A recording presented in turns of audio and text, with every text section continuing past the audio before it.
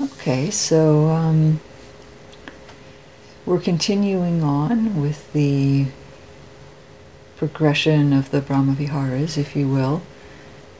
But just as a little recap, we looked yesterday at the quality of compassion, which is a critical element in our practice. You can recall maybe that the act of wanting to end our own suffering is a form of compassion.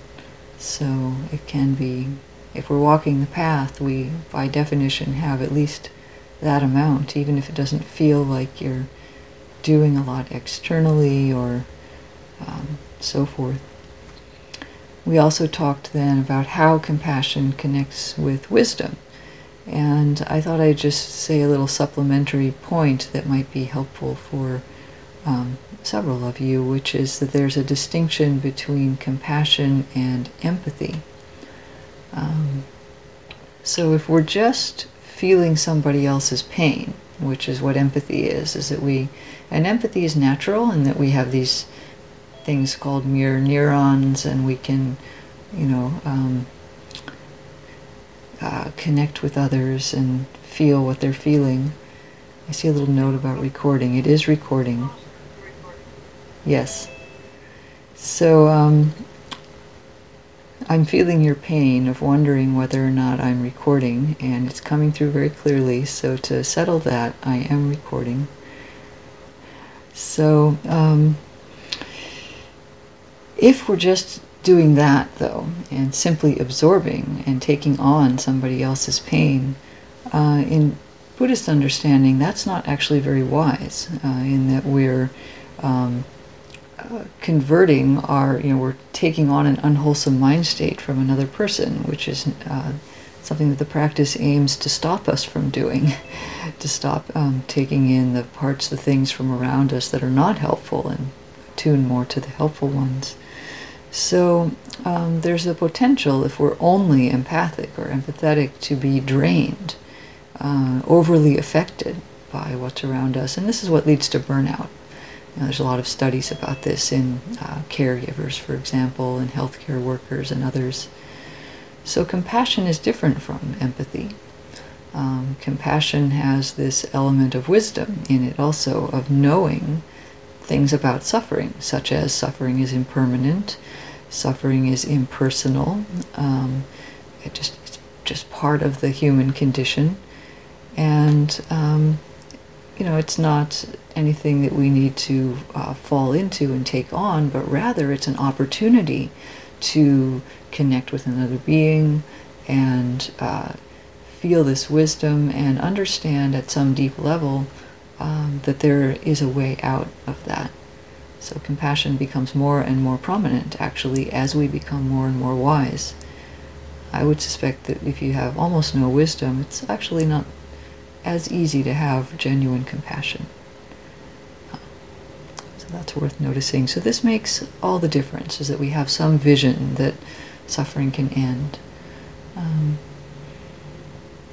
At least that's one way to frame the difference. There are maybe more technical ones, but I think that can be a helpful way to think about it. So this evening, we'll be moving on to mudita, appreciative joy, which is kind of another variation of this basic foundation of metta that I said at the beginning. That's kind of the fundamental in our tradition. And it's sometimes said that, when the basic heart of openness, friendliness, goodwill encounters some kind of suffering, then it will naturally change to compassion. And some people feel that that's a good interpretation. Some people prefer to think of compassion as actually a completely separate mind state. I think either one is fine. But if you follow the first way, then you would say that in the case of appreciative joy, that's what we find when this open, receptive, goodwill heart encounters joy, encounters happiness, success. It naturally lights up and feels also this appreciative joy. So that's a nice way to think about it, I think. So why don't we go ahead and get started with the meditation. Oops, I cut out.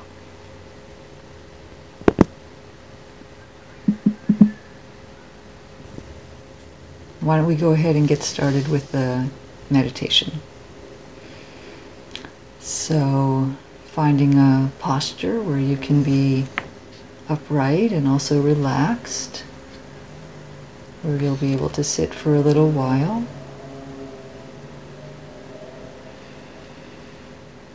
And if you're comfortable doing so, you can close your eyes and just feel the body sitting, how it feels from the inside.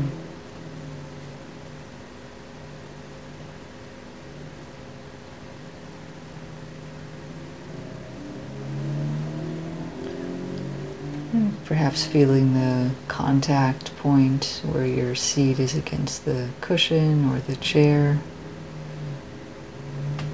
legs or feet against the floor. Or if you're lying down, just feeling the sense of the connection with what you're lying on. Hopefully you can lie in a posture where the back is somewhat straight.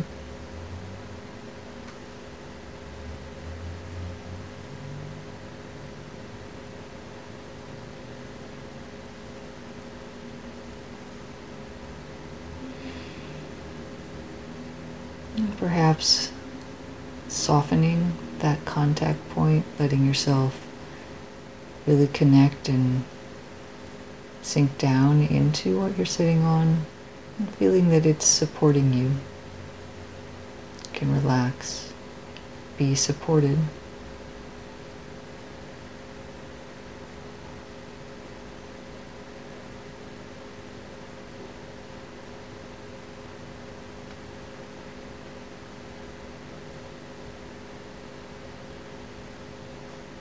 And then softening the eyes and the eye sockets.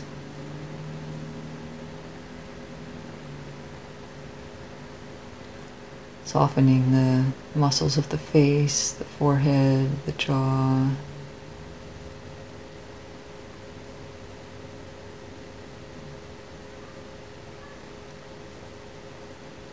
And down through the neck into the shoulder area. Maybe letting the shoulder blades slide down the back.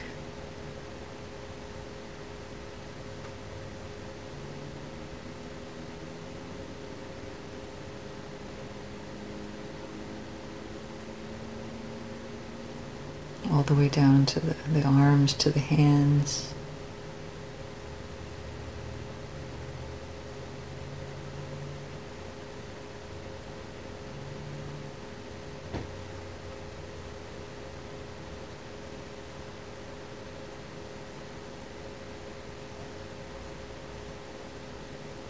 And down into the chest area, the heart area,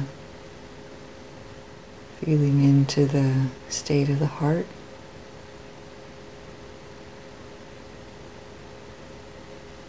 However it feels is fine, but just noticing if you're generally open or a little guarded, if the heart feels soft or a little tight, warm. Perhaps breathing through the chest area.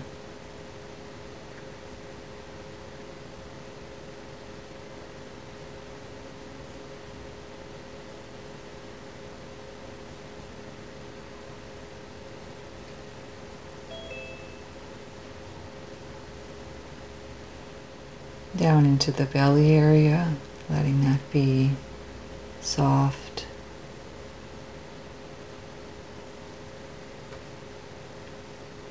Releasing any tightness in the low back if you can.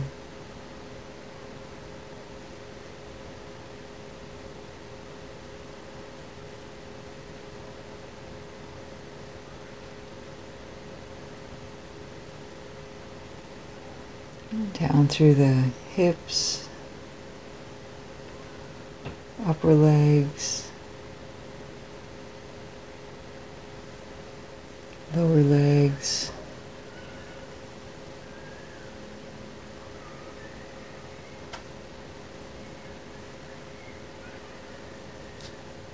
all the way to the feet.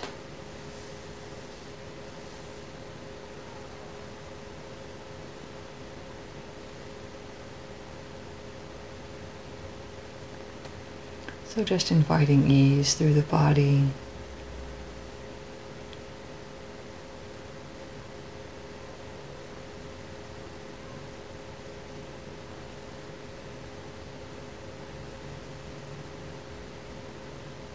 And if you have any sense of well-being, allowing that to come into your awareness explicitly. Maybe you're relatively physically comfortable right now. It's warm enough, you're sitting somewhere soft. Maybe your belly is full. Or maybe there's some mental well-being of just having had a nice walk today, or just anything that feels comfortable in your life. Just allowing that to be a little bit in your awareness.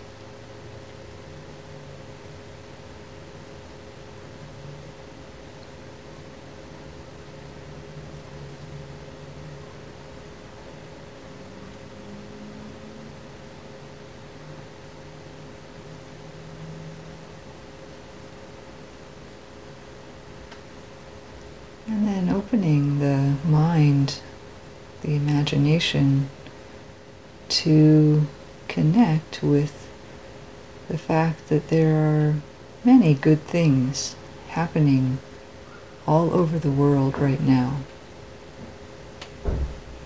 At this very instant, there are people who are being generous. There are people who are being kind and compassionate right now all over the place. Parents with their children, caregivers, teachers, friends are enjoying each other's presence. Gifts are being given. People are meditating. There's all kinds of goodness going on in the world right now. We can appreciate that. We can tune into that particular thread of what's going on in the world. Of course, there are other things, but there is this. So the reality of joy and goodness, and feeling that in the heart as you breathe in and out.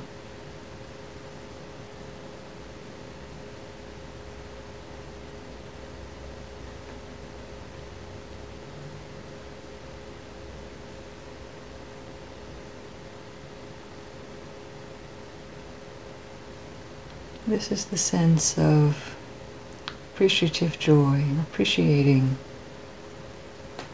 the good potential of the human life.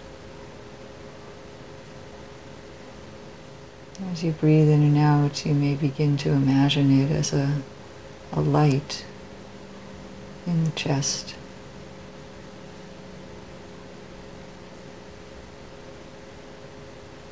Gathering in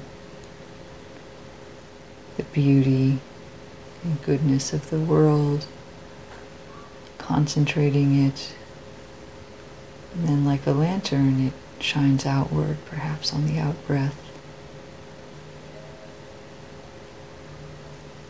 You don't really need to generate it, it's more that you're just tapping into what's there and maybe focusing it like a prism through your heart.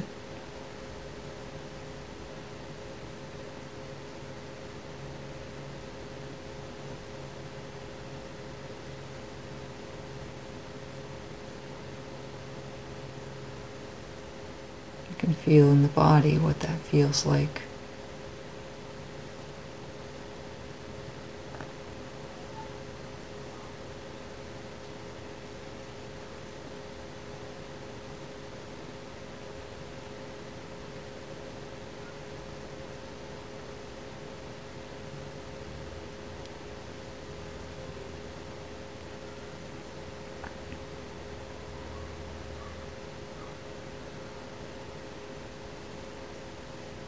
And then as you connect more with this light, this radiation, you can relax the imagination part and just stay with the feeling that's in the body. No need to think about the whole world, just focusing on the shining from the chest area.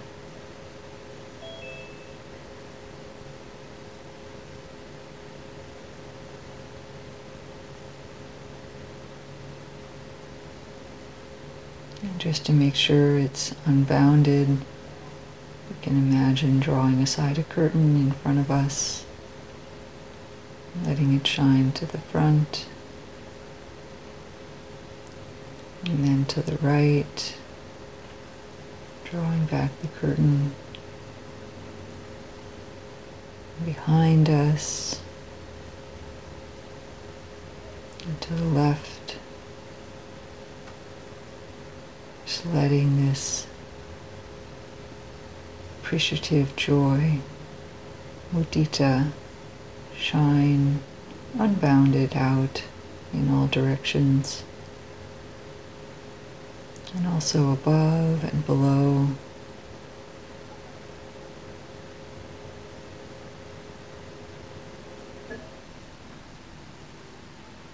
It doesn't need to go any particular distance. It could be just a little shine, or it could be farther. We're just not placing any restrictions on it.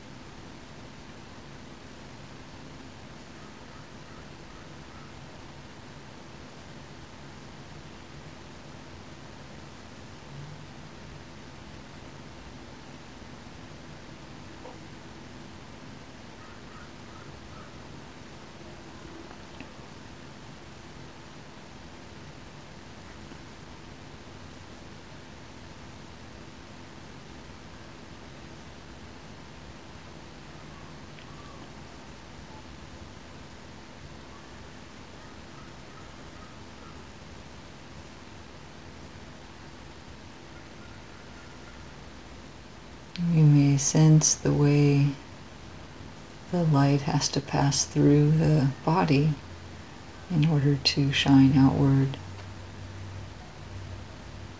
So you too are being bathed in this joy, the beauty, the goodness passes through your own cells.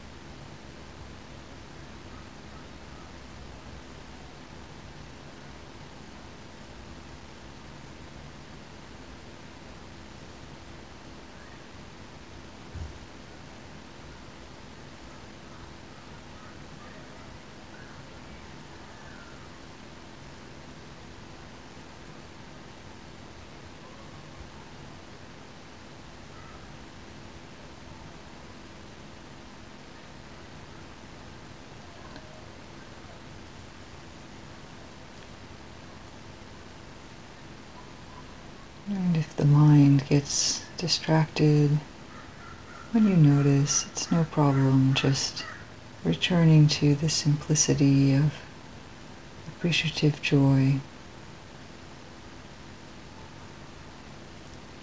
Or if the mind gets excited and begins grabbing onto it and trying to make more and more of it, when we notice that, just relaxing, letting it shine naturally, gently.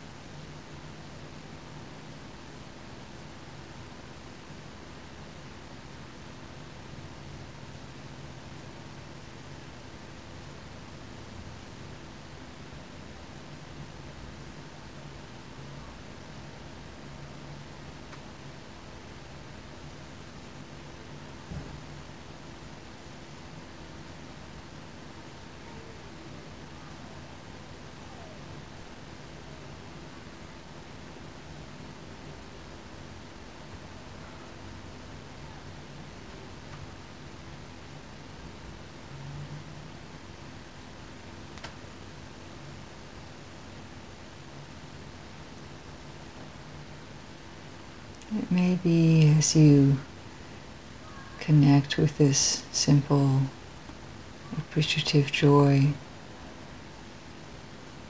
there can be a feeling that there's a lot of connection with the whole universe in a certain way.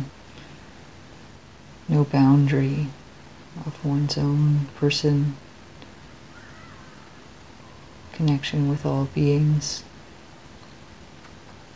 This is a temporary form of liberation that the Buddha pointed to.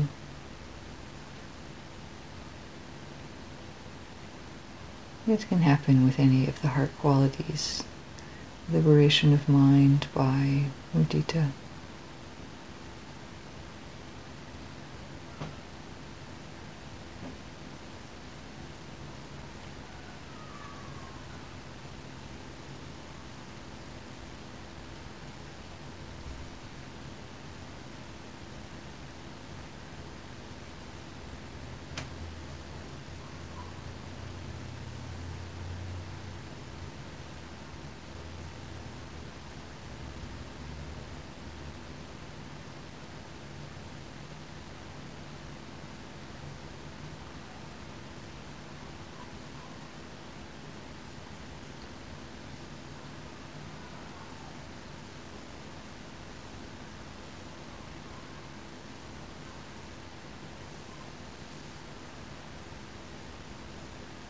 And then we can begin to gently let go of the intention to radiate. And just allow the joy to naturally subside while still staying connected to the body. And just settle back into an open awareness, mindfulness, flow of things arising and passing in the body and mind.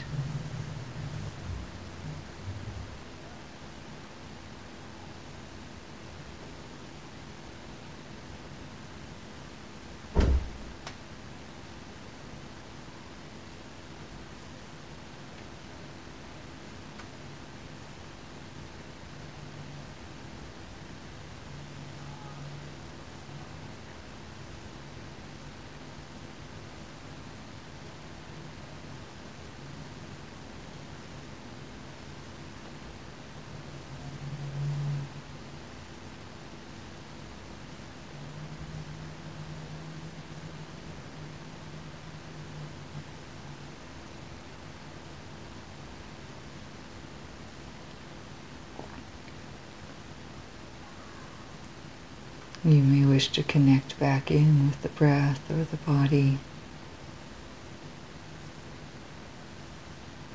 Maybe any residual energy that you feel, and just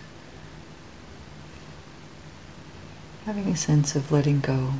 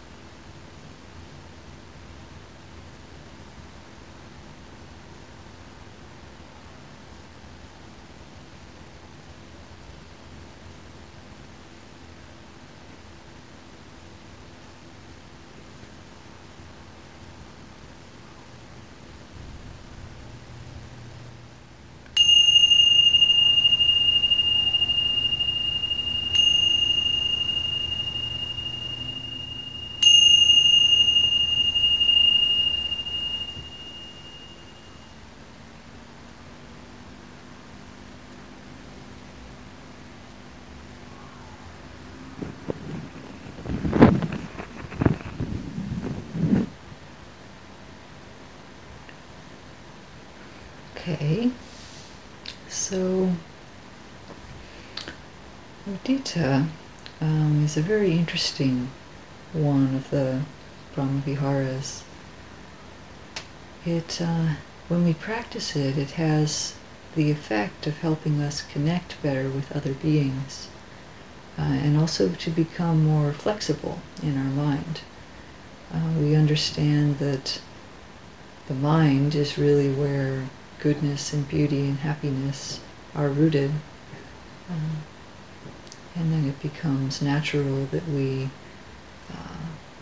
want to cultivate our own mind, and that we can have a better understanding of the minds of other beings.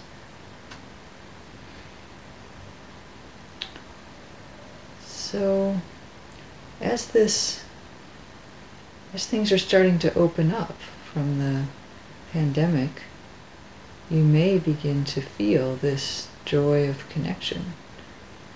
There's more and more I see people outside together without masks, and can see that they're enjoying each other's presence, and there's just a feeling, a sort of an internal feeling of some joy of, we're not out of it, but there's an easing in a certain way. I do some online exercise classes, and one of the teachers I've been following has recently gone back to in-person, and so she's actually getting to be in the room with the people who have come to the class, and they still have the online option. They still have a camera on her for people at home like me. And there was a totally marked change in her energy level when she came back to the in-person, and she was so happy, clearly really happy. And she even said that, she was self-aware enough to really be clear on that. She was so excited. Sometimes I think she looked like she was a little overexcited, and had gone over into what we call giddiness. I'll talk about that again a little later. But it's just nice to have these connections. Or I go for a walk often in a park near where I live. And just yesterday I was there, and I ran into a woman who was looking up in the tree with some, I think she had a camera, she either had a camera or binoculars, and she was so excited because there were two great horned owls in the tree, just in the middle of the day, just sitting there, waiting to be looked at in a sense. And so I felt fine going over close to her and looking up, and she showed me the owls, and then she got talking about how she knew where all the swallows' nests were, and and she had seen the red-tailed hawks and where their nest was, and so forth. And so it was clear that she just knew everything about all the birds in this park. And it was just such a sweet moment. I really felt like I was celebrating her expertise and getting a chance to partake of some of her goodness. So these are just the simple ways that we can start to experience this quality. But it's also easy to notice, we've had this a couple times this week, comments about how doing these practices sometimes brings up their opposites, which is normal because they're purification practices. So you might check also. I'm very well aware that joy can be a dicey topic. There are people who don't want to hear about it at a given moment. It can be a little uncomfortable, or people think they should have more of it, or I don't know. So you can check inside if you feel willing to be joyful and happy. Some people have a strong habit, actually, of not wanting to be happy. So it's not easy to have a simple experience of joy and positivity when it comes walking up to you in the form of a woman with a camera in the park. What a simple moment. Or, even sometimes more complicated things. We aren't willing to see the joyful side of it. So I alluded already to the changing situation in the evolution of the COVID situation. So at a very basic level, we could connect with the fact that the vaccines work. And so when you step back and you look at that big picture, that is pretty cool. It's pretty cool what humans can do. So I know that then that produces all this niggly stuff about, well, what about these other places and these variants and how it's all been done? It's so bad and inequitable and we don't have this and that. But what's the point of all that, really? Because of science and human effort and a whole lot of care, a lot of people cared to bring about the changes that we're seeing, we actually have something to celebrate in some way, if we're open to it. So that's, of course, just one interpretation. I'm not implying you need to have the same concept, but humans are pretty amazing, and if we're open to it, there's a lot of opportunities for things like this in the world, at the small scale and at the large scale. So do you dare? Do you dare to have some joy? It's actually kind of an act of courage. I think it's pretty easy to criticize things. So the Buddha said that joy is actually a key component of the path. Many of his teachings have a particular set of qualities that go together. I've even heard one teacher call them the happiness pentad of 5 qualities. And they are gladness, joy, tranquility, happiness, and concentration, or samadhi. And they go together. They almost follow on one another. When you have some gladness and joy, it's easy to get the mind more settled, and then there's this deeper happiness in the body, and then those are actually the conditions that lead to samadhi, that lead to gathering of the mind. So there are many flavors of joy, and the Brahmavihara is maybe even just one of them, this appreciative joy, and there are other kinds, but let's sort of consider them all in the same family, all the different kinds of joy that come up on the path. So then thinking about this pentad, these words for happiness are connected in with tranquility and concentration. It's interesting. So we can infer then that the kind of positive emotion that is part of the path is somehow related to being a calm kind of joy. And so it's said sometimes that the near enemy of mudita is something called giddiness. Near enemy being something that maybe looks like it should be mudita, or it seems like it, but it isn't quite. And this quality of giddiness, which is kind of over the top joy, that where we sort of lose mindfulness in it. And we all know what that feels like when we get really excited or into something. And it's okay. I mean, it's still a form of joy, but the Buddha says it has the potential to not be as wise. We may lose wise speech, for example, and we may also make it more self-centered. When we're in that sort of giddy state, it sort of becomes about us in a certain way, and we're not as connected to other people. So we want to stay in the more calm kind of joy.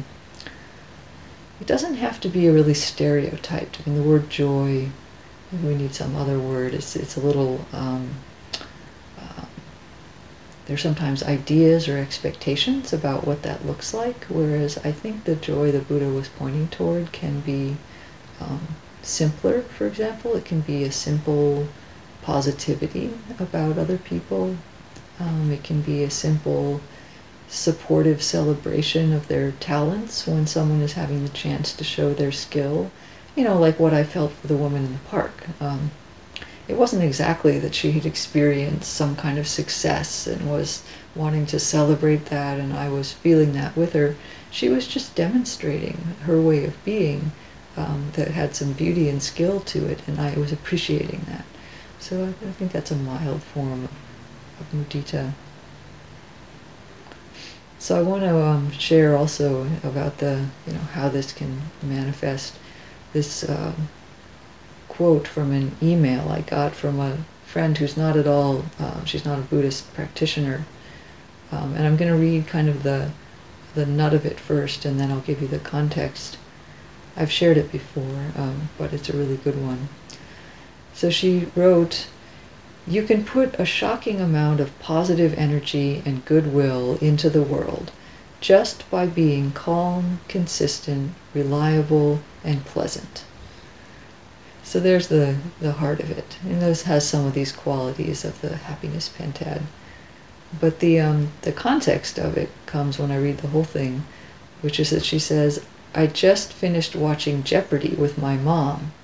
And if there's any lesson to be learned from Alex Trebek's life, it's that you can put a shocking amount of positive energy and goodwill into the world just by being calm, consistent, reliable, and pleasant."